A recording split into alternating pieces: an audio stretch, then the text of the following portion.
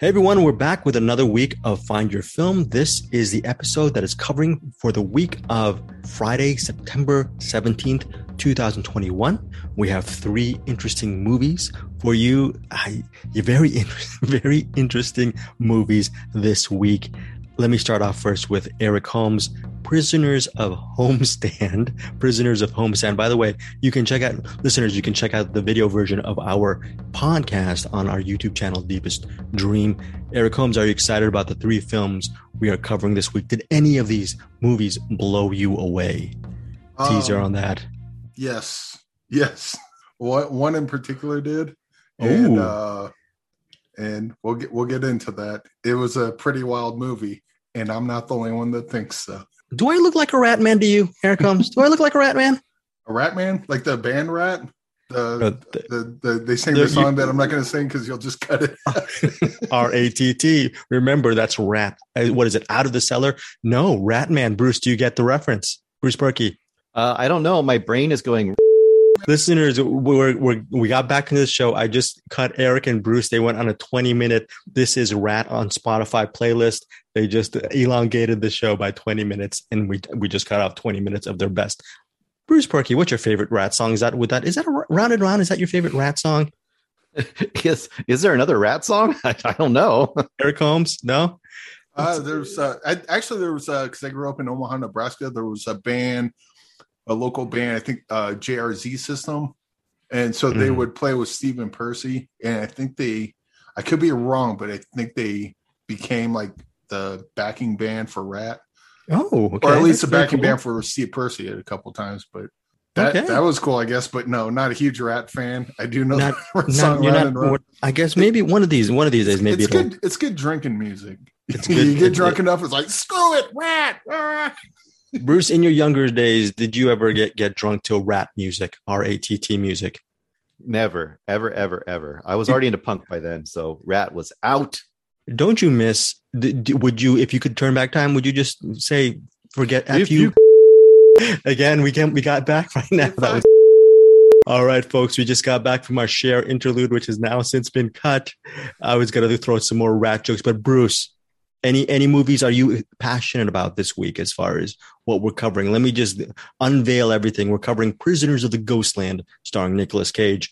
Copshop, the latest film by director Joe Carnahan. Joe Carnahan, he of the movies The A-Team, Narc, and what else, guys? I'm thinking Narc, The A-Team, Smoking Aces. Yes. Oh, and The Gray, very good. So are you? And then finally, this documentary, Boris Karloff, the man behind the monster. Bruce, you excited about all three of these films? Is there something out of the bunch that you're really excited to talk about? How are you feeling this week? I'm feeling good. I think there's good, there's bad, and there's okay in that trio. There's good, there's bad, and there's I think I know which one is the good one. Bruce Perky has actually, well, he's not a card counter like what we were covering last week. He's actually playing his hand because I'm believing the good one is sitting right next to him. For our podcast listeners, Bruce, what is next to your microphone this week? Can you tell our podcast listeners? It's not a doll. It's an action figure. It's an action figure. It's I don't know what this was, maybe the 70th anniversary, 50th anniversary, and they came out with a full size little action figure of Boris Karloff playing Frankenstein. He just fell. Alive. It just fell down, folks. Is he okay? Is he all right? Well, he's reanimated, so how could he actually ever go down again? So yeah, he's good.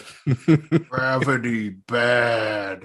Gravity. He's looking for a little girl to throw into the lake. He's gonna do it. Okay. She floats. They all float down here. Very funny. Also covered. By the way, Eric Holmes, for this episode, do you have a recommendation or no? Not really right off the top of your head. Anything off your head? Because I think this is going to be the Bruce Perky show because he has like 3 movies on the docket. I do have a recommendation. It's not a movie, but I do want to talk about it because it's that good. Okay. And it will be a movie soon. So maybe that does kind of tie into this show. Okay. That sounds good. And Bruce, you every single week, folks, on our Google Doc, last several weeks, Bruce Perky, we've been kicking the can on the Netflix film Sweet Girl. I don't know. Is that a punishment, Bruce, if we actually make Eric eventually see Sweet Girl one of these days? Yeah. We'll just keep mentioning it until he actually watches it. Then we'll discuss it. If we can remember it, we'll talk about it then. So, and what's it playing on again? Because I keep meaning to do it, but I keep forgetting what it's playing on. And for some reason, the idea of checking Google never crosses my mind. We're living in the future, and somehow I'm just not getting it. Again, Sweet Girl is playing on Netflix, Eric Combs. All you need to do is download just on your iPad or on your TV. Just open up Netflix. Sweet Girl will be on the upper left-hand side, right next to Citizen Kane, Casablanca, and then Sweet Girl, right smack dab in the middle. Am I correct, Bruce, on this?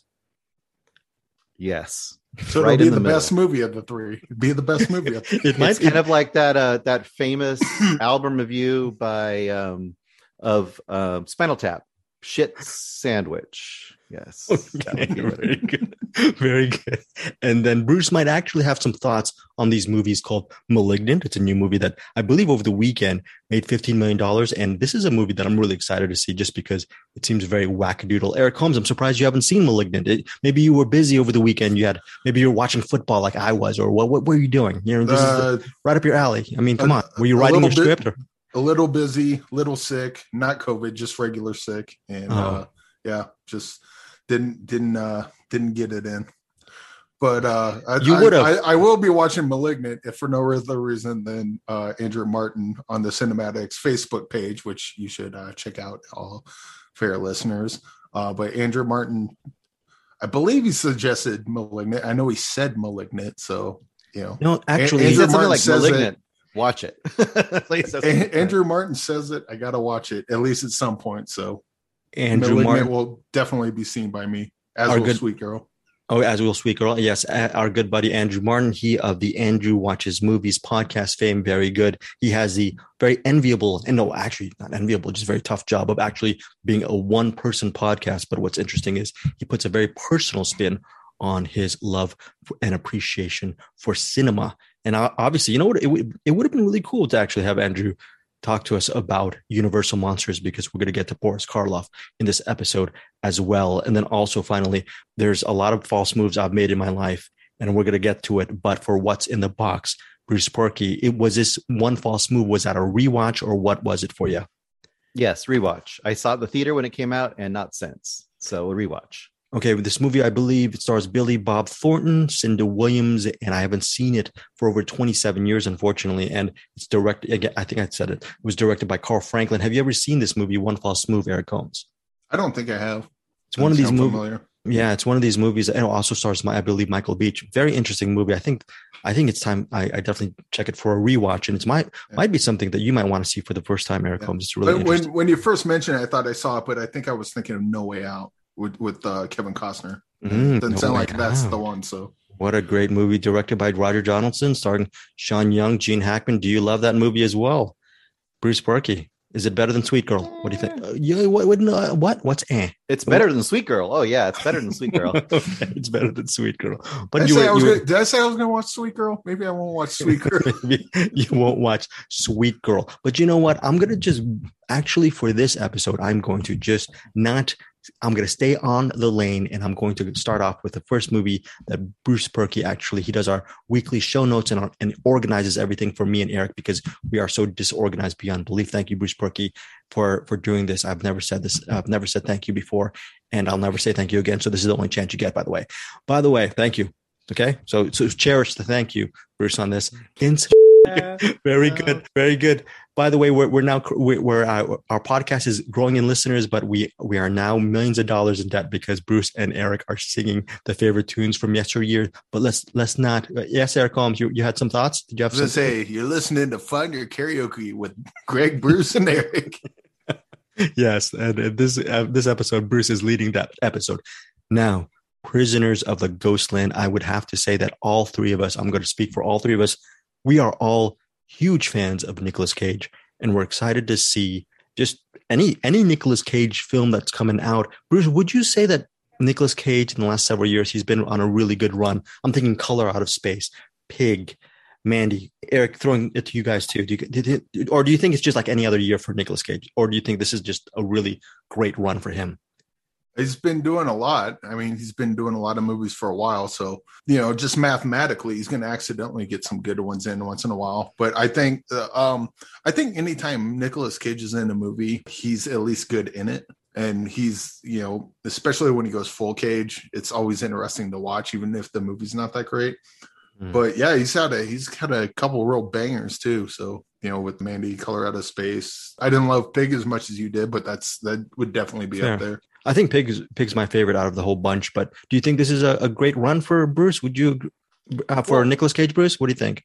It depends. I'd have to see how many movies he's released each year to know, because if he's released 20 movies and he's got 2 good ones, maybe not such a good run. But I mean, maybe he's only released 5 this year. So there, then that would be a good run. I think by aggregate, I'm going to say this right now, Nicolas Cage probably has to be the best actor out there, just by the quantity of movies he's done and that are very good to excellent. One of these days, we actually have to run off a list. Maybe there might be. Wouldn't it be funny if there's about 25 to 30 really good Nicolas Cage movies out there? Oh, and I bet there are. I bet you could easily get 20 really good Nicolas Cage movies. That would compare up to probably De Niro or Pacino or some of the best, or even Gary Cooper, the Burt Lancaster. He's like right up there. And the fact that he makes 500 movies a year, that, like Eric says, by sheer math, there's going to be a couple of really, really good ones, right? Okay, now, there's going to be a reason I'm reading the synopsis for Prisoners of the Ghostland. I'm not going to go off script on here, okay? And there's a reason why, and I'll get to it in a second.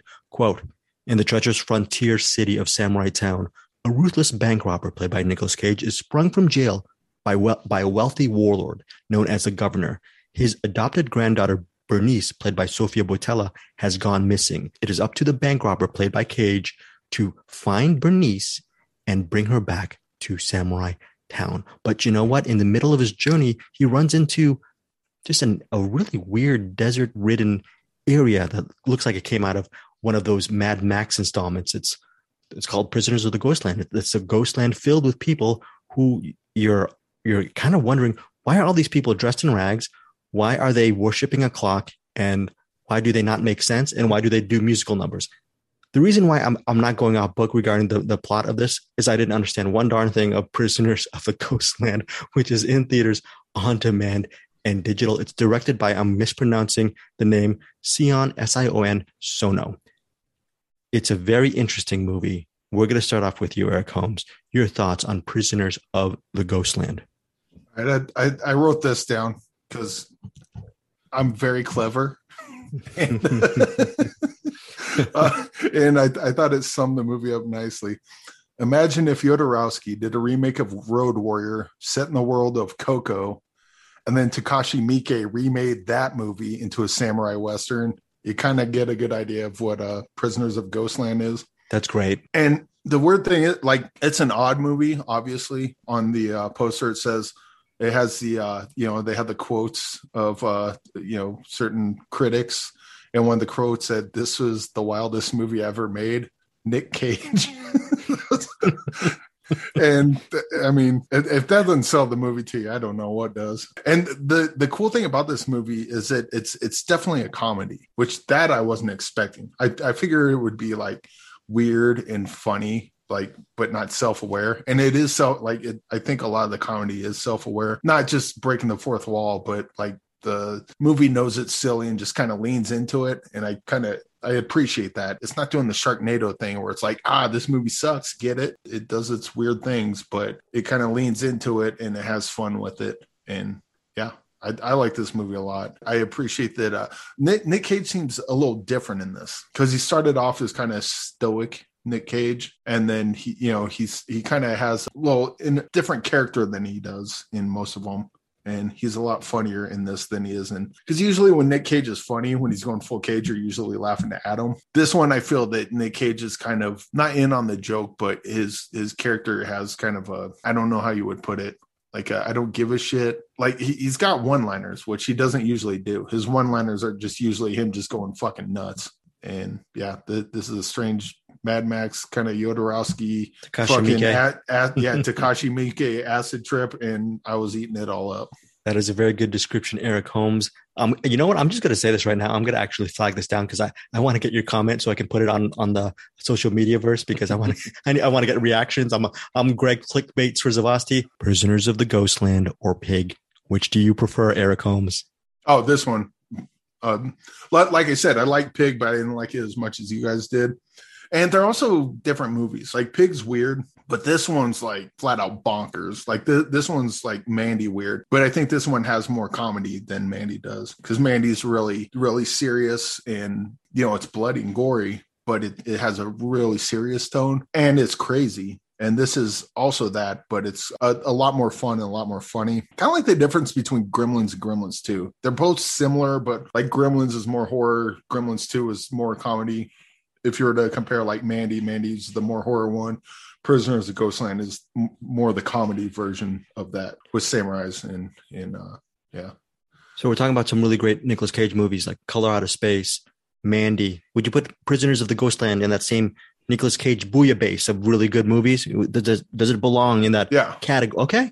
Yeah, cool. I would put this above Color Out of Space. I put it, I think I like Mandy a little bit more, but I also saw that a lot more times. So, Mandy's, how do you beat Mandy? No, it's hard to beat Mandy. That's a tough bar to clear and not a very fair one to assume any movie would ever meet. But this one gets pretty close for me. Very good, Eric. To be fair, I also forgot to mention it also stars Bill Moseley, Yakuza Nakaya, Tak Sakaguchi, and director Nick Cassavetes. Nick Cassavetes, the director of The Notebook, actually plays this bank robber known as Psycho, who's actually. Oh, that's what that was. Yeah, Nick Cassavetes, all right. Big guy. Yeah, a very memorable role from Nick Cassavetes. He should be acting more, actually. What's the woman's name? The Sofia Boutella. Sofia Boutella, very good. She's been in a bunch of stuff. I recognize her from The Mummy, but she's actually been in some good stuff, and I don't have her IMDb up. No, she was in the Kingsman movie, the first one, and she's a really good actress, and she was in Atomic Blonde as well. So she's very good in these physically demanding roles. Bruce Perky, Eric Holmes, high marks for Prisoners of the Ghostland. Where does this land for you? Low marks. This love did not this. Work for me. This did is not so work cool. for me on any way. I thought the production design was horrible. The script was horrible. The tone was ridiculously terrible. Everything was awkward. The action was awkward. They totally misused Cage. Like, he was relatively unused in this movie. And when he did do stuff, it was just kind of like, I didn't know what he was doing. Sofia Boutella is about the only person I kind of liked in this movie as far as acting goes. Yeah, this was a mess. This is like, I don't know. We're all old enough, but no one else, probably a lot of people out there aren't. After Mad Max, there was all these kind of offshoot Mad Max movies where they tried to kind of create that trash, a post-apocalyptic look. This seemed like those, but maybe as filtered through like an art installation. It was terrible. This movie was it was tedious. Oh my God. I could not wait for this movie to end. It was painful. I hated this movie. You hated for 100 minutes. How many times, Bruce, did you roll your eyes? I didn't roll my eyes. It wasn't even fun enough to roll my eyes. That's the problem. There's another terrible movie, arguably terrible movie I'm going to talk about this week that was so much fun. This movie was so much not fun. I thought it was, oh God, it was just terrible. It was so terrible. I just did not like anything about it hardly, except Sofia Boutella. I liked her. She was like a small, tiny, shining moment. And Nicolas Cage's butt cheeks. Those were good. That was it. Greg. Yes. I think Bruce is in trouble. He needs help. He thinks he's reviewing Willy's Wonderland. Bruce, we're talking about Prisoners of Ghostland, not Willy's Wonderland. I think this was worse than Willy's Wonderland. No, I disliked this more than Willy's Wonderland. Because first of all, it was longer than Willy's Wonderland. Bruce has lost it. We need to get him help. Bruce, I love you. We're going to get you help. I love this. Bruce, I don't know if there was a time during your life when you would actually drink, but let's just say you actually did you ever like scotch or a whiskey? Let's say someone gave you a top shelf scotch. You can have it neat or on the rocks. And then maybe what's going to pair it with maybe your meat of choice, your steak of choice. So you're going to have a nice dinner. The only problem is You're going to have this really expensive dinner, and then maybe like whatever aperitif or whatever kind of appetizer you want. Think about that, or maybe a dessert too. You know, me being Asian, I love tiramisu. You can pick your dessert. Do whatever you want. Best food on the table. Elegant dining just for you. The only caveat, see, we mentioned caveat every episode, is you have to during your meal watch Prisoners of the Ghostland or The Painted Bird. Which one do you choose as the lesser of two evils? The Painted Bird. Oh my goodness. Oh, now I know he's lying. The Painted Bird was more beautiful to look at. This movie looks terrible. That's so amazing. I love you, Bruce. I love that. Okay, so my quick take on Prisoners of the Ghostland. I'm going to say this right now. This movie does not make a... Yes, Eric. I think Bruce is... I can't even say it. That's a spoiler. It's a spoiler. Look, something's about to explode on Bruce. I'm going to be on. Okay. Look, okay. No, it's not a spoiler. Is that suit coming in the mail?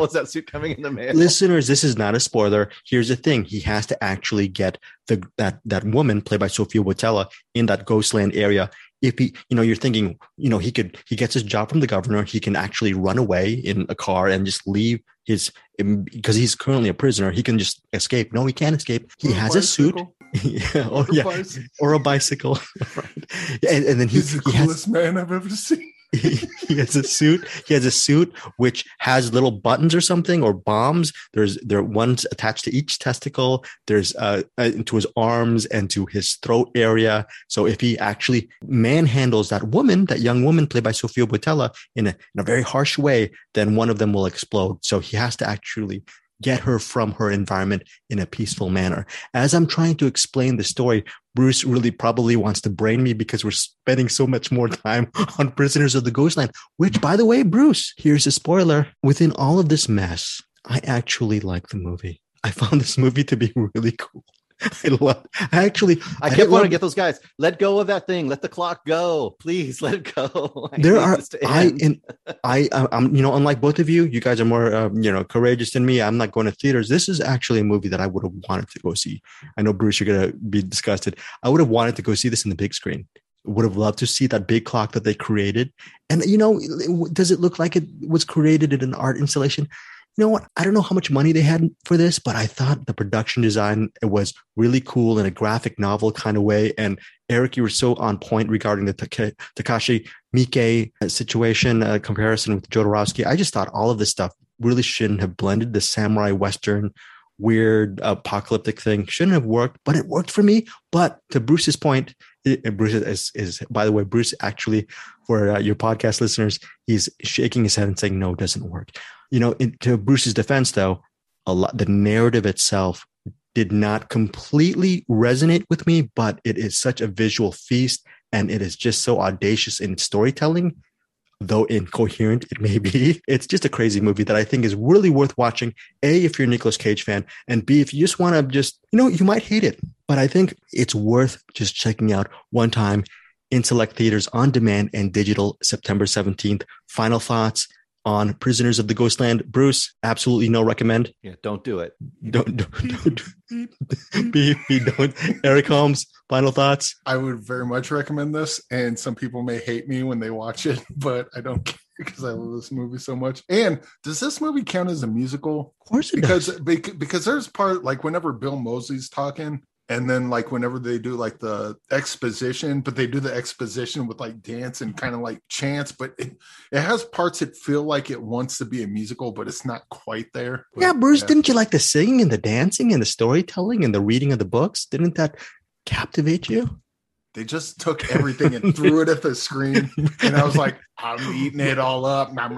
Bruce has gone silent, folks. Bruce has gone silent. He wants to move on. He does not want to be a prisoners of this Ghostland we call a movie. So moving forward, listeners, tell us what you think once you go see it. I don't know. Bruce is saying, do not see this movie. Me and Eric are saying, give it a shot. Again, if you have problems with this movie, do not contact Bruce. It's not his fault. It's me and Eric's fault. Yes, I would be really curious to see what people think of this one, because yes. I don't think Bruce is wrong in that, it is kind of a mess, but I'm just kind of here for it. And obviously Bruce isn't. Beep beep. But I will disagree with you, Eric. It is not kind of a mess. It's a total mess. But I think it's consciously a mess. It's consciously a mess. It's like a Jackson Pollock painting. Like, I don't get it, but I love it. Yeah. It's like a Jackson Pollock painting, but it was actually painted by a monkey. Yeah, exactly. So it actually has no intention to the mess. So basically what it boils down to is I agree with Bruce. I just like it. Yes. Yeah. No, ultimately that's what it always gets down to is taste. But, we all agree it's a mess. But it's just whether it's a mess worth watching. This is one, like, of all the movies we're going to talk about this week, this is the one I'm really curious what people are going to think of it. Like, if they're going to eat it up, or like, I'm sure there's people going to hate this one, obviously, but I'm kind of curious of what is it going to be 50-50? Is it going to be 69-41? I don't know. I don't know what the ratio is going to be. Yeah. Does that add up? Bruce, as far as movie lines go, where do you think? Where do you put them? Attica, or That'll Be the Day, or I Am Radioactive. Which is your favorite out of all? Which is no comment, Bruce. I'm trying to remember the tune to Radioactive. I could sing that to you. Okay. All right. Moving forward, we have.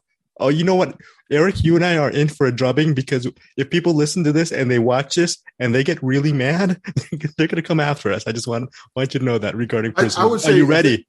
As long as this movie gets a 69% on Rotten Tomatoes, I'll be happy. Okay, we'll have to see. Bruce will have his reckoning very, very soon.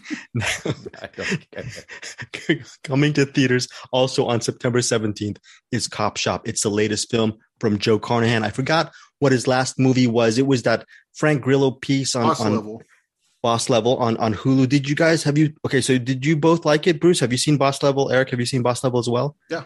Yeah, I believe I talked about it. Okay, you talked or at least I watched it and didn't talk about it, which has happened also. You talked about it. Okay. As Escapist Fair, was that a movie that both of you guys liked? Yeah. I mean, okay, so this is good. This is a good thing. I didn't end up watching it yet, but it's been one of those ones on my queue forever that I just never got around to. But it looks interesting. It looks fun. Okay, one of my favorite cop movies, bar none, is Narc, starring Jason Patric and Ray Liotta, directed by Joe Carnahan, obviously early in his career. And until, and I also thought Smokin' Aces is very underrated, although it has its detractors, a lot of detractors. I thought it's an interesting movie. Bruce Perky brought up The Gray. That's another movie. I think as time goes by, that's probably his most revered film, along with Narc, as far as, just the story-wise. Copshop, okay, how do I say this? It centers on this guy named Teddy Moretto, played by Frank Grillo. He is on the run because he knows he has a contract out on him. And the person who's trying to fulfill that contract is a hitman named Bob Vidic, played by Gerard Butler. You're a psychopath. I'm a professional. I'm invisible. That's where I'm going to be. I got heat all over me. I'm not telling you where I am. When are you going to arrest me? One of you people, please arrest me.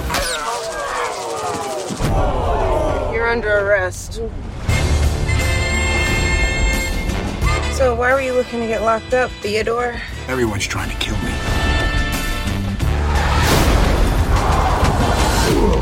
He nearly killed us. What'd you do? I did what I had to do. To get to you, Teddy. The legendary Bob Vidic. You're a psychopath. I'm a professional. You pissed off the wrong people, I'm gonna kill you. Drop that gun. No one kills anyone in here. You say you fell? Yeah. Well, to clarify, I shot him in the head and then he took a little tumble. Hola! How bad is it? Are you an idiot, Teddy? Anthony Lamb. I'm going by the more friendly and less formal Tony these days. Clear off my contract. No can do. This contract is free fire, as there are competing parties for one Theodore Moretto. Bob, are we going to duel to the death? Get me out of here. Always and only about Teddy. Teddy Moretto does nothing! Here they come. Let's make a deal, man. I got a lot of money. There's no deal to be made. Come on, Teddy. You know how this goes. I need to know everything. All you had to do was let me blow his head off when I had the chance.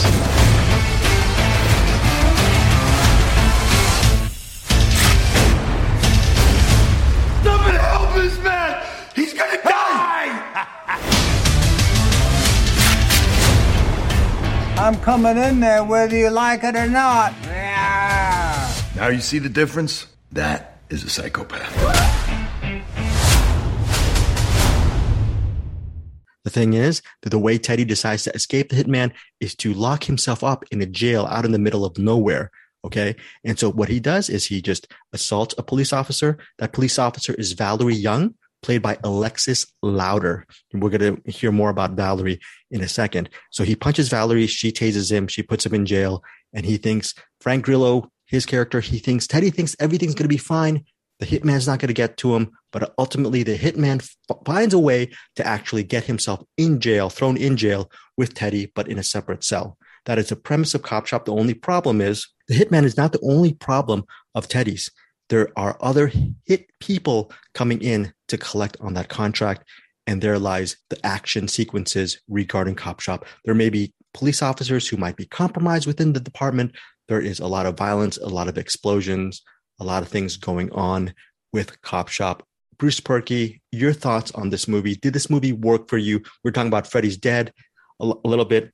There's a Curtis Mayfield sort of shout out that runs throughout the movie. How did this movie work for you? Well, first of all, after the last movie and this movie, we definitely need to make sure the sponsorship from John Carpenter is acknowledged for these movies. Okay. Yes. Yep. Because this owes a hell of a lot to Precinct 13, Assault on Precinct 13. But that being said, this is a kind of a no-brainer. If you like action movies, this is a lot of fun. This is a lot of fun. I really enjoyed this movie quite a bit. I'm kind of a sucker for a movie that's like a limited location, people stuff. I mean, like the classic Night of the Living Dead, they're all stuck in a house with a threat. And here they're kind of stuck in a jail cell, and it's like kind of a cat and mouse, also an assault. And we won't say who he is, but the character played by Toby Huss just about steals this movie.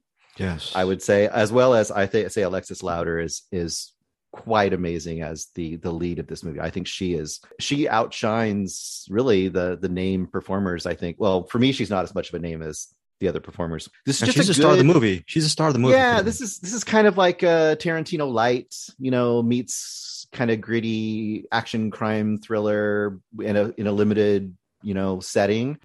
And it's nothing too heavy. It's not going to blow your mind, but it's a lot of fun. I think if you kind of are already into that kind of a movie. Also, I gotta say, Gerard Butler is becoming very quickly to me so reliable. Like almost everything he's in, even if it's kind of crappy, it's somehow just watchable. I don't know what it is, but he has a way of doing that. Even with his terrible movies, like what was that? Oh God, I can't even think of the name of it now. He's had a few of them. Greenland that we saw recently. Yeah. Greenland was good. That was that's what I mean. But Greenland shouldn't have worked at all, but it kind of totally did. Yeah. He has something about him. He's like this really solid charisma action lead, and he's able to kind of pull these movies off. I don't know what it is. I think this is a lot of fun. I think this is a good movie. You were thinking Geostorm, either Geostorm. Yes, I was thinking Geostorm. Yeah.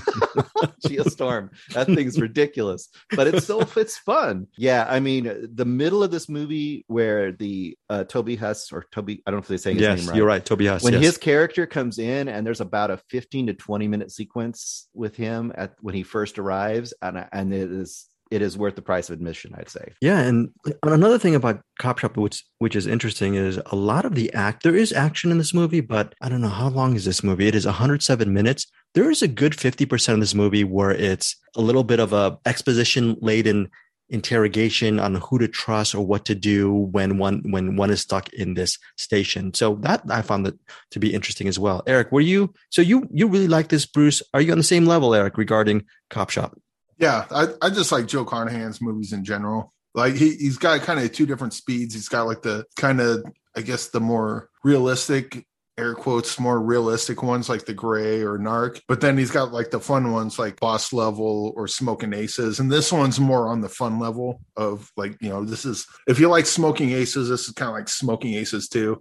And like Bruce said, it's not a remake of Assault on Precinct 13, but it's totally a remake of Assault on Precinct 13. Yeah, Gerard Butler, he's quickly becoming one of my favorite kind of like Bruce. Pretty much everything Bruce said, I agree with, and I like it too.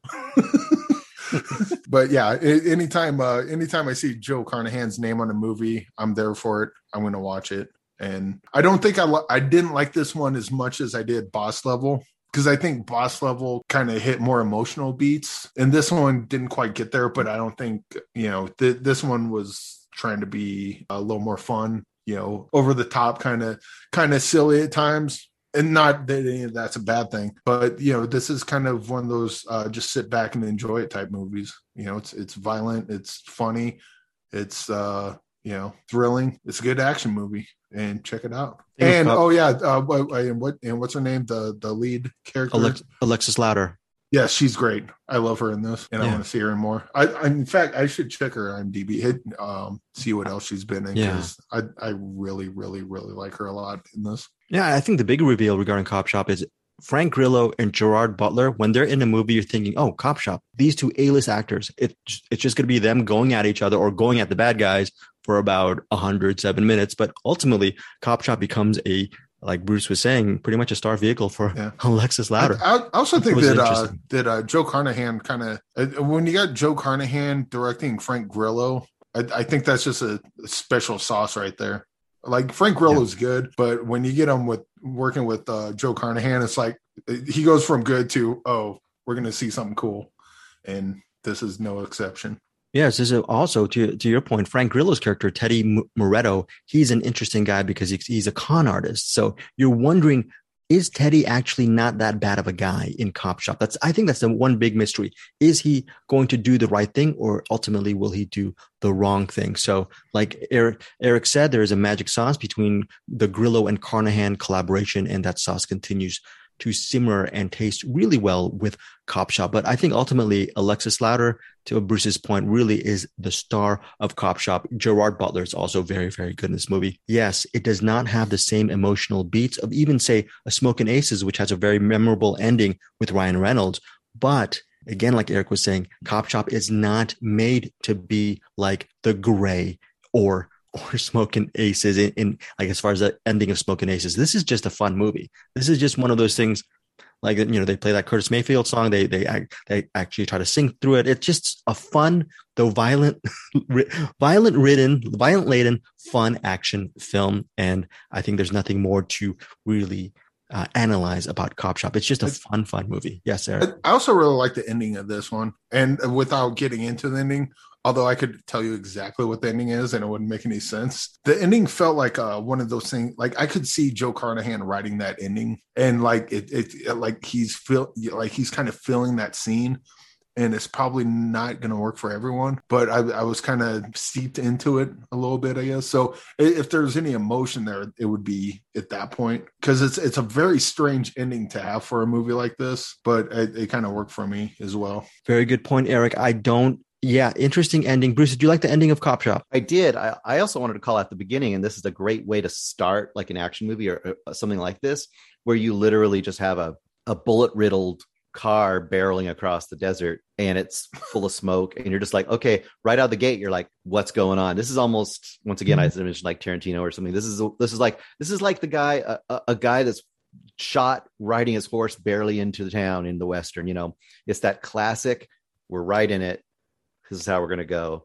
And like you said, the ending, we're not going to say what the ending is, but it gives similar, I guess, beats in your brain. It does something similar to in a reverse way, I think. So the ending is a good ending. I'm not going to say anything more about it, but I wouldn't mind if the story of Cop Shop continued with another movie. That will never happen, by the way, but I really would like to see some of the surviving characters and their journey, because they were very interesting in this movie. That's what I think. Again, that is Cop Shop, coming to theaters on Friday, September 17th. No, it's not going to be streaming.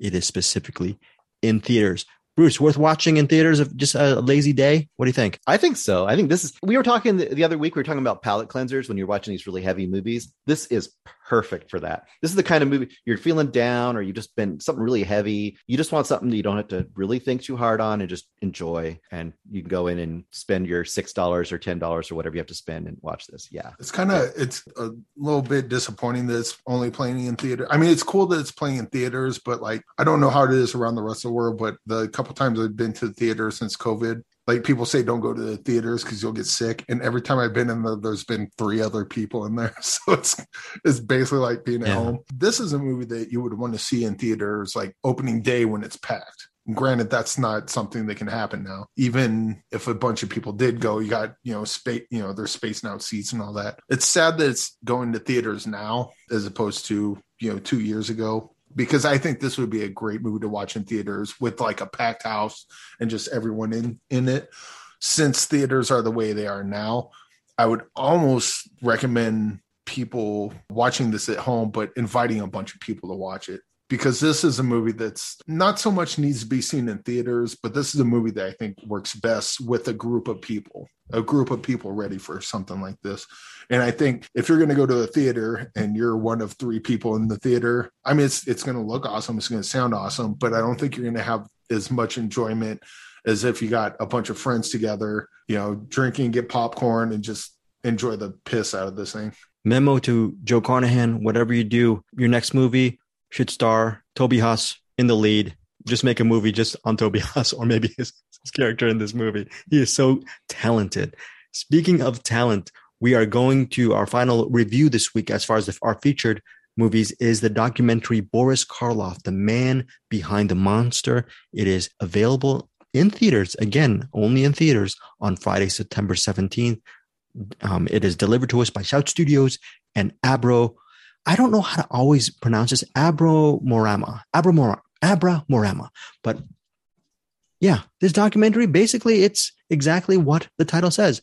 It's the man behind the monster. When you think of Boris Karloff, what do you think? You think of Frankenstein, possibly The Mummy. You're thinking of maybe The Word You Lack. The word you lack. By the way, awesome that the word you lack is actually the word you lack from Black Sabbath, right? Black Sabbath, right? Am I correct? Black Sabbath is actually the documentary opens up with that Mario Bava film, Black Sabbath, where Boris Karloff plays a word you lack. Interesting documentary. I think really highly worth watching, especially if you want to see more, learn more about the life of Boris Karloff. Interviews include Guillermo del Toro, John Landis, Roger Corman, Peter Bogdanovich, the late Christopher Plummer, Lee Grant, and a whole bunch of other folks, the late Orson Bean as well. Eric Holmes, your thoughts on Boris Karloff, the man behind the monster? Yeah, I'm surprised this one's playing in theaters at all. This seems like a YouTube documentary. It's good. You learn a lot about him, but I don't know. It feels weird that I liked it, but this isn't something like anything mind blowing for me. It's just kind of if you like Boris Karloff and you want to learn a lot about classic film and his relationship with fucking Dracula. I can't remember his guy. Bela Lugosi. Bela Lugosi. Thank you. The Nick Cage of then.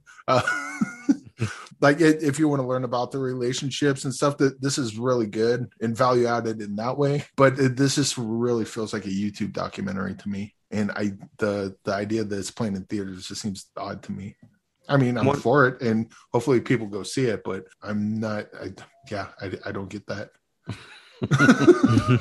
Bruce, what do you think? Did you get that? Does this feel like a YouTube doc for you?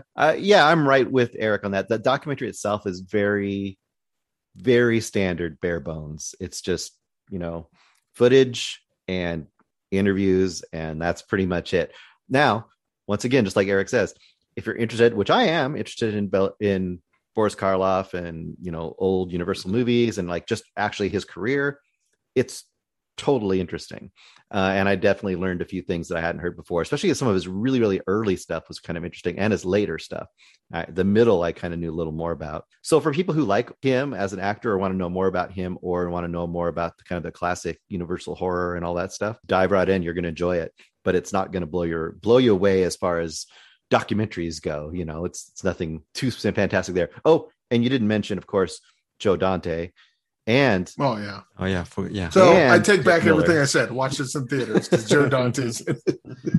Because Joe Dante has a lot of good stuff to say, and he's so knowledgeable about older movies, especially. He brings a lot of stuff to the table. This is a movie for cinephiles, especially people who want to learn more about movie history, specifically about the life of Boris Karloff. I thought this was this is not The Thin Blue Line. This is not Gimme Shelter. This is not Michael Apted's Up series. This is not a revolutionary documentary. But like Eric, you were saying, it's for people who really want to learn more about Boris Karloff's life. And really, it's a talking head documentary. A lot of it's, I'm wondering if a lot of it's archive footage or some of it's new footage with his daughter as well. I don't know. I think I really enjoyed this movie because I really didn't know much about his life or what he's about. I just knew the Frankenstein stuff, but there's some really interesting stuff about Frankenstein, The Mummy, a lot of the movies, because unlike you, Bruce, I didn't know a lot of his body of work. So it actually educated me on some of the movies to see, as far as his dramatic work. I had no idea about Arsenic and Old Lace, his work in the theater, all that stuff. And there's also this TV series he did where he was sort of a Rod Serling type called Thriller, which I had no idea about. And you were familiar with that, Bruce. Mm-hmm. I had no idea. I think it lasted 2 to 3 seasons. I looked up Thriller on IMDb, 8.2 out of 10. That is a high rating for an anthology series. I can't wait to watch it. Did you ever get the chance to even check out Thriller, Bruce? Have you ever seen this? Yeah. I used to look high and low when I was a little kid for monster movies, and I used to wait whenever Twilight Zone or Outer Limits came on, and I used to every so often catch Thriller. So, and even at that age, I knew that guy was a spooky guy. He was in Frankenstein. That's kind of where I was at with him. So it was a good series. Thriller was a good series for you. It was solid. I haven't seen this as like eight years old, but I remember it being cool when I was 8. So I don't know.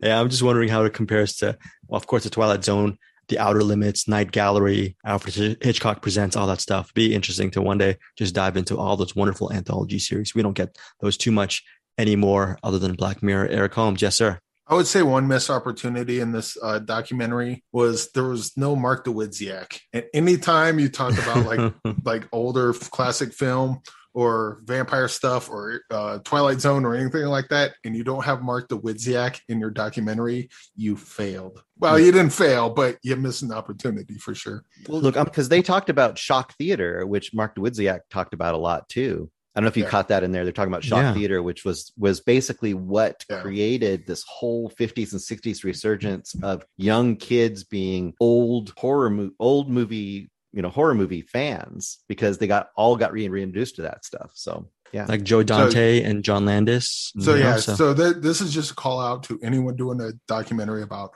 classic Hollywood or old monster movies or anything like that. You want to get Joe Dante, you want to get Mark Dawidziak, and like if you get no one else, at least you got those two, and that's pretty much all you need.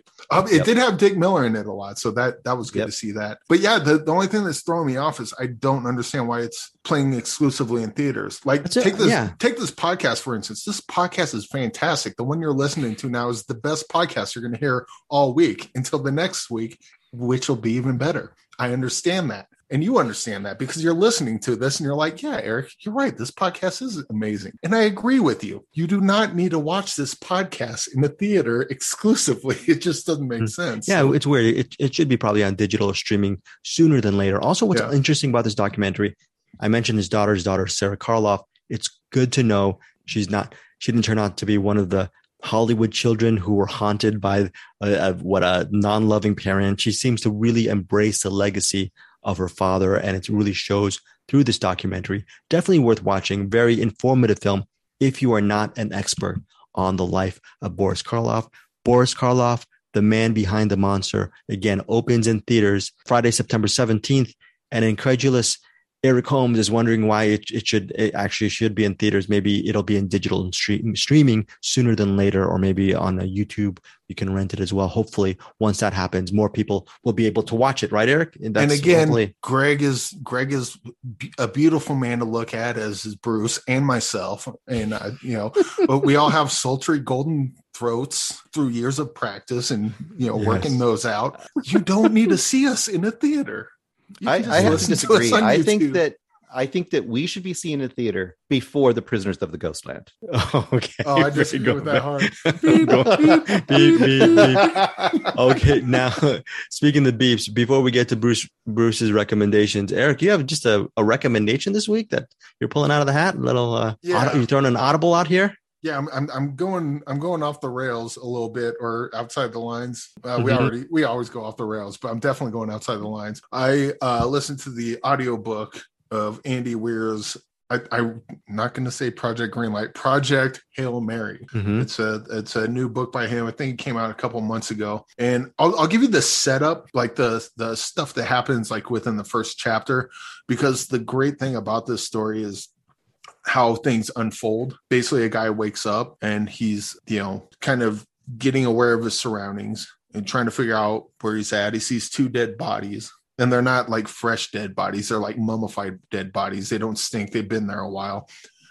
He can't quite talk. There's a computer voice, asking him questions. What's your name? He doesn't know his name. What's 2 + 2? He can't figure that out. And he's basically slowly trying to figure out what happened to him. And then he slowly is his memory's not really coming back, but like little bits of it is. And he finds out that he's in a completely different solar system. He's on a spaceship in a completely different solar system all by himself.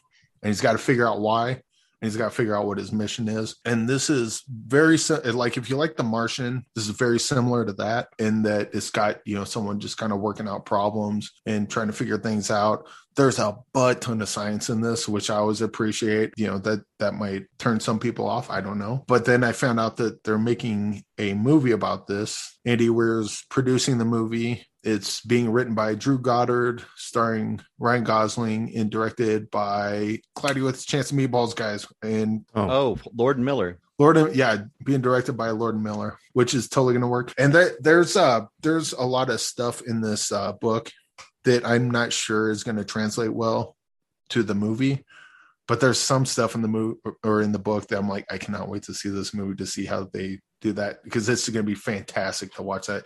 When this movie's going to come out, this is going to be like on my most anticipated, because I've already listened to the audiobook twice. I'm probably going to listen to it a 3rd time, and I can do that like on my way to work and stuff. So it's easier to do that than it is to watch movies, but this thing is fantastic. And there's so much more I want to talk about this book, but I can't, because I think a lot of the fun of this book is kind of going on the journey with the main character and learning stuff as the main character learns it. Not that there's any big twists or anything, but like when you find certain things out, you go on the journey of discovery with them. And that's half the fun of reading it the first time.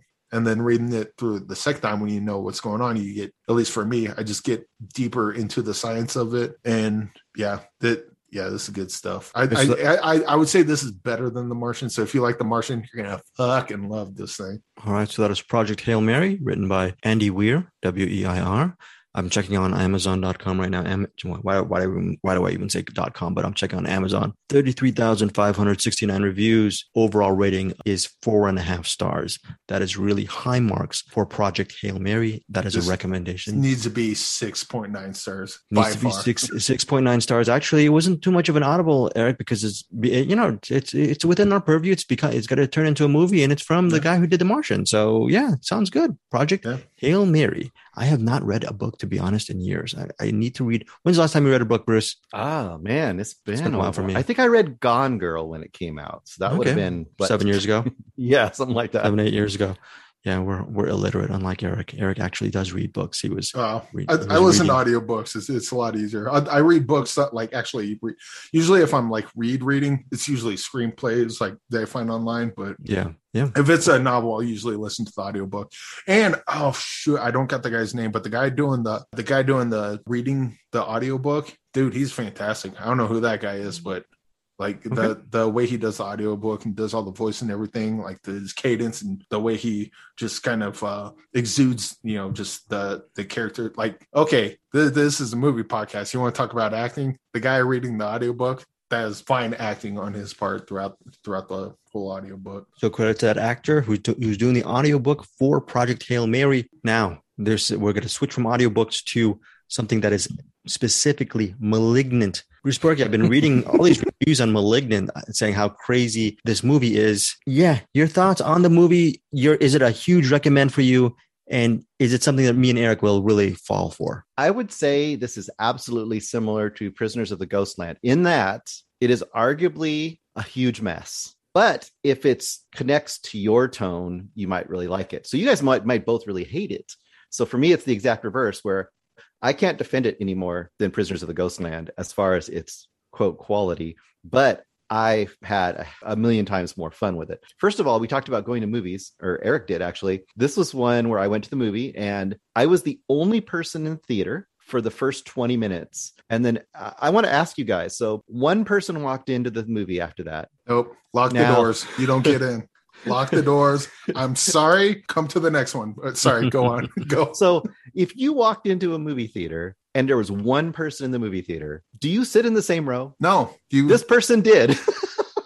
Well, there's two things wrong with that. One, you got to assign seating, but you're already late. You're already 20 minutes late. So you take the first seat that you see. That's the rule. Like if you're walking in during the trailers, fine. Take your seat. If the movie itself is playing, just grab the first seat. If someone else comes in later and it's like, that's my seat, too bad. Fine. Just take the first seat. Don't talk to anyone. Just take the first seat you find, sit down, shut the fuck up. Yeah, it was weird. That was a weird thing. So anyway, I'll give you the basic bare bones of this. And everyone can pretty much see this if they have HBO Max.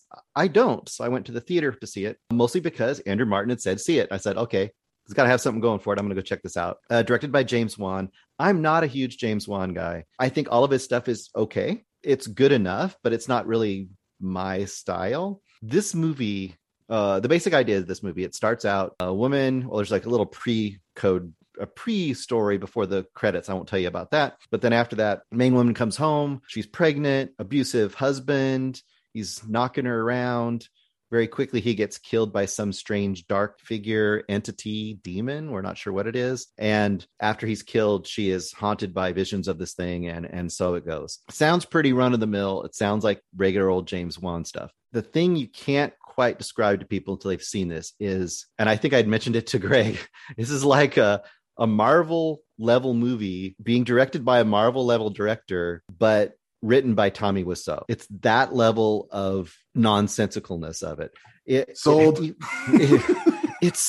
movie is so strange. And everybody who's watched it, I mean, some people say it's totally campy on purpose. I don't believe it. Some people say it's just totally terrible and not campy at all. Well, I don't believe that either. The last third of this movie is intentionally over the top to a degree that's insane. But I feel like a lot of the stuff that's in here, the terrible writing, the terrible acting, the horrible plot points, the almost soap opera style things that happen in this movie, a percentage of it is unintentional. And I was thinking about it, like, how do I know this? I don't really know how to describe it. It came to me, this is almost like, do you guys remember Chris Gaines? Yes. His okayest hit. Yeah. Chris Gaines was the alternative alter ego of Garth Brooks. No, he wasn't. Yeah. He was his own guy. Chris Gaines is a completely different person. So my idea, my concept is that Garth Brooks, he knows how to make country, whether it's your thing or not. He knows how to make country. When you put him in a different thing, he tries his best, and it kind of seems sort of like it, but it's awkward and strange and doesn't quite work because it's not his thing. And that's sort of what I feel like here. This is like James Wan trying to do Sam Raimi, kind of. But he doesn't quite know how to do it, and it makes it very awkward and very unusual. This movie, especially if you have HBO Max, check it out. Keep in mind, you might be groaning and kind of like, oh my God, this is so dumb through the first 35, 40 minutes. But when it hits its final third, you're going to be like, what the fuck is going on in this movie? Because it just goes, talk about going off the rails. This goes all the way off the rails and just keeps going for a while. It's pretty interesting. Well, pretty interesting, meaning that you just fell in love with the movie, right? Right now, it's on my top 25 of the year. Okay, top 25. This is I have to have a couple of these each year. Okay. Shadow in the Clouds and this one right now. I'm having a feeling. This sounds like a movie that was so bad that it went all the way or back around and became brilliant. I have a feeling. I have a feeling Bruce is saying top 25 when he actually means top 10. I don't know. No, So wait, there's a lot of good, actually good movies this year. So Like The Killing of Two saying- Lovers. Is it better than Killing? Right, that's a good one. no, you can't even compare it. That's like comparing Cheese Whiz to like a fine steak or something. Fondue, right? Good Yes. fondue. So just so I'm clear, you're saying that if Prisoners of Ghostland was just a little bit worse, it would have came all the way back around and became as brilliant as Greg and I think it is. Oh, Maybe the problem for me, and we're not going to rehash it again, but it wasn't fun. This is fun to me. That just could say something about me. Maybe I'm just a weirdo and you guys are right on track. So I don't know. That goes without saying. But I heard that Malignant was kind of like a giallo. Someone said that. Is that at all a thing, or? It's a little bit of everything. I think I originally described it as hot garbage. I also described it as, I think it owes a lot to De Palma. I think this is more like De Palma's version of giallo than actual giallo. All right. Oh, you're making it sound like I'm going to completely love this movie. It just sounds like a movie that might be in my top 10 this year. It's not as smart as De Palma. Because De But Palma you know knows what? what he's doing. I This don't- doesn't feel like it quite knows what it's doing. You might have some pushback on that. Maybe James Wan is actually consciously going weird on this movie. I've heard Maybe that. I feel like this is one of those things where the person bombs and they say like, "Oh, I meant to do that." I feel like this is one of those movies where he's going to say, "Oh no, I meant it to be like that all the way through." And it's like, no, I don't think so. I think you meant the ending to be crazy, and I think you just kind of failed on the rest of it. that's very interesting. I heard this. I never attended the press junket, but the press junket for Raising Cain, when the previous night before, people were just were laughing at the movie. A lot of the critics who were not De Palma fans were just really laughing at how ridiculous it was, that they thought it was. So then what happened? Supposedly, I'm getting this from the journalist. Supposedly what happened is the marketing team for Raising Cain, the next day, they had the talent basically talk about how much of a comedy it was. So they watch the follow through on this and see what happens. I bet. Okay. So you're thinking, oh, very interesting, Bruce. Well, so actually who actually attended one of that Raising Cain press junket, who's one of the former journalists, not me. I didn't attend it, but this young whippersnapper who would ultimately become a TV producer and director when he was formerly a junketeer, and he attended the Raising Cain junket. His name is Ryan Murphy. So he was one of the main voices behind. I need to get that. You know what? I need to find that Raising Cain press junket if they ever have it and see if his voice is on tape. That would be very interesting to hear. But okay, so Eric, are you excited about that movie? Are you excited about Malignant right now? I'm excited and kind of scared at the same time. So it's like I'm intrigued. I'm extremely intrigued. Also be a really fun one to have seen in a full theater. This would be a really fun one to hang out with friends and be drinking and eating pizza and doing the whole thing. This would be really fun that way. And once you've seen it, go watch Red Letter Media's version of it after you listen to our podcast, because really cool. They hit it about the same way that I hit it. So yeah, it's pretty good. Eric, wouldn't it be creepy and scary if Bruce is telling us this entire tale? We could actually put this as a extended version of a thriller episode from that Boris Karloff 1960 to 62 anthology series. Bruce is talking about that weird person who actually sat on the same row. What if we actually got through the security tape and realized it was just Bruce sitting there all by himself? It was me sitting next to myself. So, you might be getting into a little bit of Malignant. I don't know. Actually, you know what? It may have been Anderson, because I think I seen his review of Malignant where he showed audio clips of some asshole sitting right next to him making weird noises. Was that you, Bruce? Was that you making those noises? Wow. No, that would be it. That would be very, very interesting. Now, before we get to your what's in the box, Bruce, you have one more quick recommendation, and you're just absolutely out of the blue. Again, like Eric was saying, folks, join our Cinematics Facebook group. Oh my gosh. And Bruce Perky actually purchased, this is the 4K Ultra HD version of Love and Monsters. Bruce, why? That's some good hard-earned money that you actually plunked down for this physical media.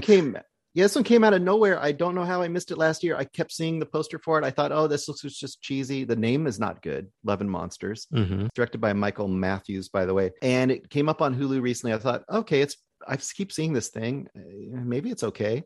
And a bunch of the members of Cinematics had said it was good. And it just kind of flew by the radar. You know how it is. We hear so many movies and sometimes just one doesn't catch in your brain. So I finally went around and watched this one, and I loved it. This is right up my alley. This is so much fun. This should be what all the big budget movies are getting made instead of superhero movies. An original property that's as fun as any of those big blockbusters are supposed to be. Basic concept. It just starts out, and Joel, played by Dylan O'Brien from Maze Runner, I think. Dylan O'Brien. Yes, Maze Runner, and he was also in American Assassin. He's also in that as well. Yeah.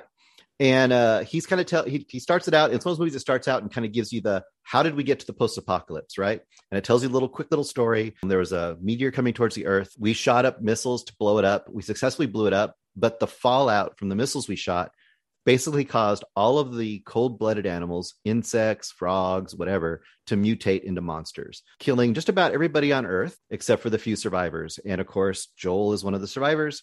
He lives in a bunker. He is the coward of the bunker. They're all really good friends, but he basically doesn't ever go out in the hunting parties. He just sits there and he cooks. He's good at cooking, and he's trying to get the radio working, and that's about all he does. He gets the radio working. He connects with the woman he was separated from 7 years ago, whenever it originally happened. He finds out she's also alive at another outpost about 85 miles away. And he decides, this is it. I'm going to leave the bunker. I'm going to travel across this dangerous landscape for 85 miles on foot and make it to her, the love of my life. That's the story. He's going to make this trip. On the trip, he might meet up with Michael Rooker. Can't go wrong there. He might meet up with a really awesome dog. Hey, throw a dog into a post-apocalyptic world, sure. And he might meet up with a lot of monsters. This movie is just fun adventure throughout. It's smart. It's better than it has to be. The monsters are used correctly. It's not a big, loud, noisy, Transformers style of movie. You get to see the monsters. They're unique. They're not overdone. They are used properly. This is just a fun adventure. It's really good. How's the Blu-ray you got, or the 4K? Does it have some good special features?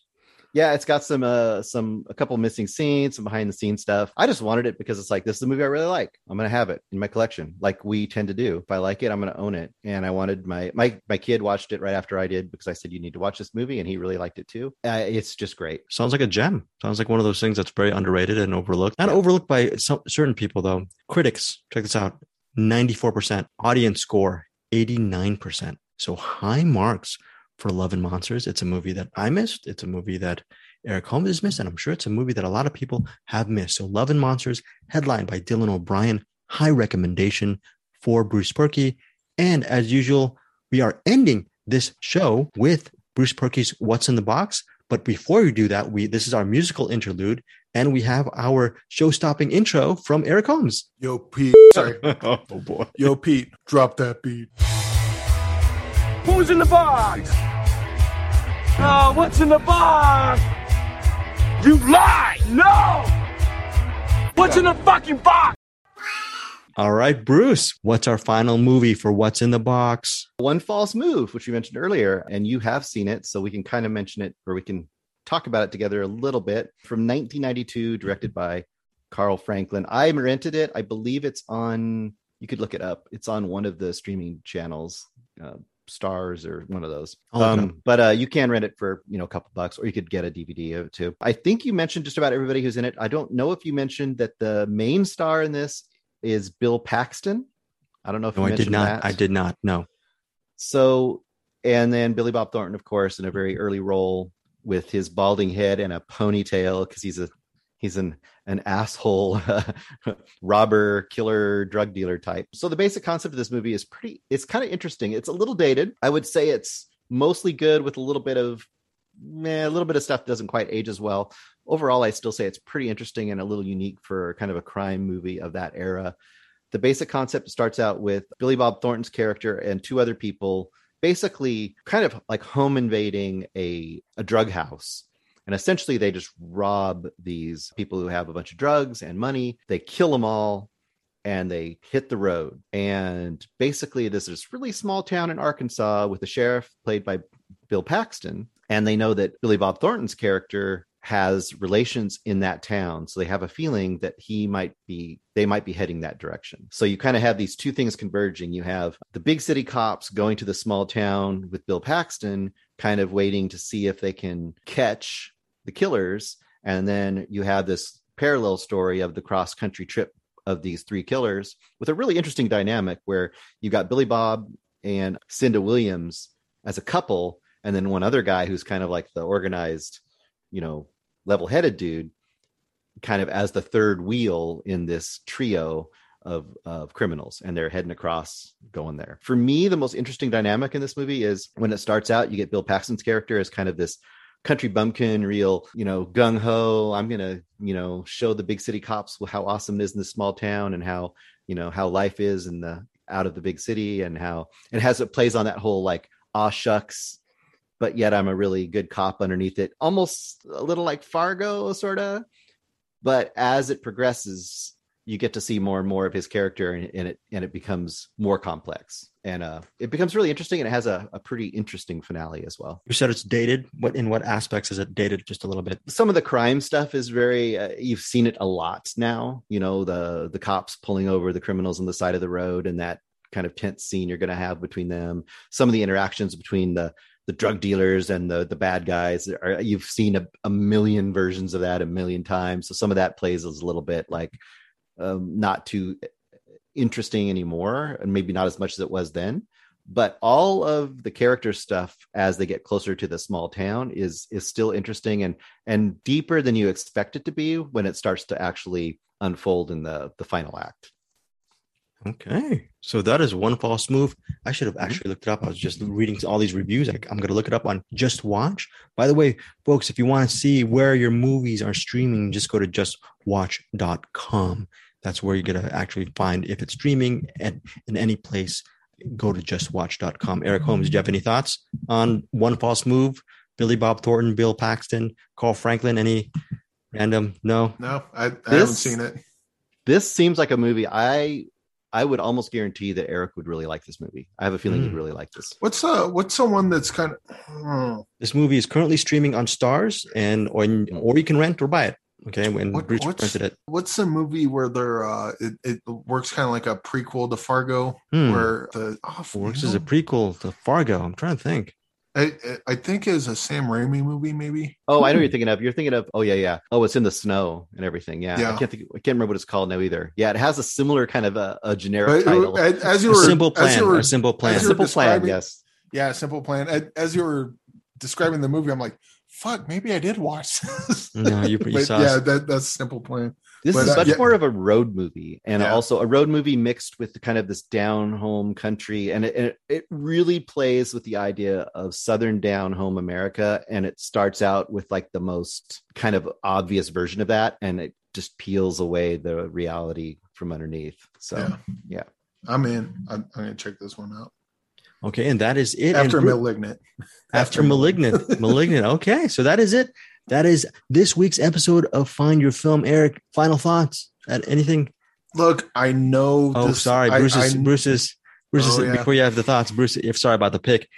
Oh, I know this is a great podcast. I know that you love Bruce watching us and listening to us. I know you want to know what's in the box. What's in the bleeping box? This podcast does not need to be in the theaters. Yes, sir. But this next movie that Bruce is about to read off may need to be seen in theaters. Very good. If it's playing anywhere, you never know. What's in the bleeping box, Bruce? I don't know. I'm pulling it out right now. Hang on. Let me pull something out of the box here. There you What's in the box? You have to unpeel it. It's something from 1985. I know that much. It's suggested by Brian O'Connell. Hey, Brian O'Connell. This is going to be a good one. I have not seen this, but I've heard of it. Tough Turf. Oh, Tough Turf. From 1985, directed by Fritz Kirsch, suggested by Brian O'Connell.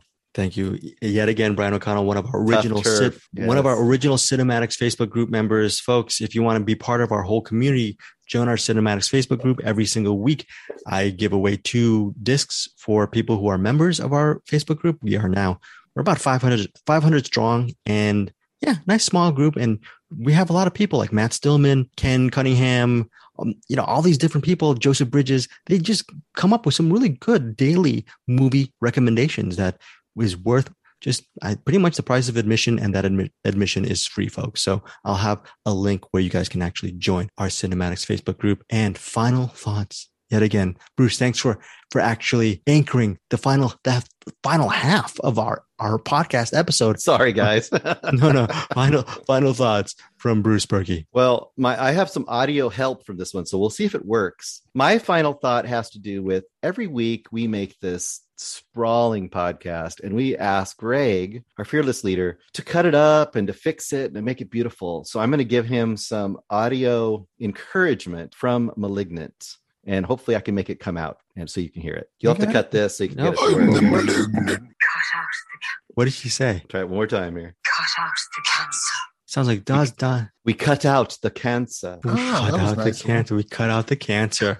We cut out the cancer. Is that a very important part in Malignant, Bruce? Maybe. Maybe or maybe not. Oh, by the way, let's go on the 5-star system. Out of 5 stars, what do you give it? This podcast, 5. Yeah. And as I've said, this is a great podcast. Yes, you listen folks, to it every week. The best one you hear all week. Please, and it's going to be even better the following week. But you do not need to see it in a theater. Theaters. That's the most important part. Rate and review on Apple Podcasts. Please give us 5 stars, folks. And speaking most importantly, Bruce, final thoughts on Malignant. 5-star movie, 4-star movie, 4.5 stars. What do you think? Well, it's like I rate these all the time. As actual movie for quality, it's about a 2-star movie. But as fun factor, it's about a 5-star movie. So I'd say 3.5 to 4 stars. Oh, very cool. And with that, we will see you next week on Find Your Film. Thank you guys for listening and have a good week watching movies.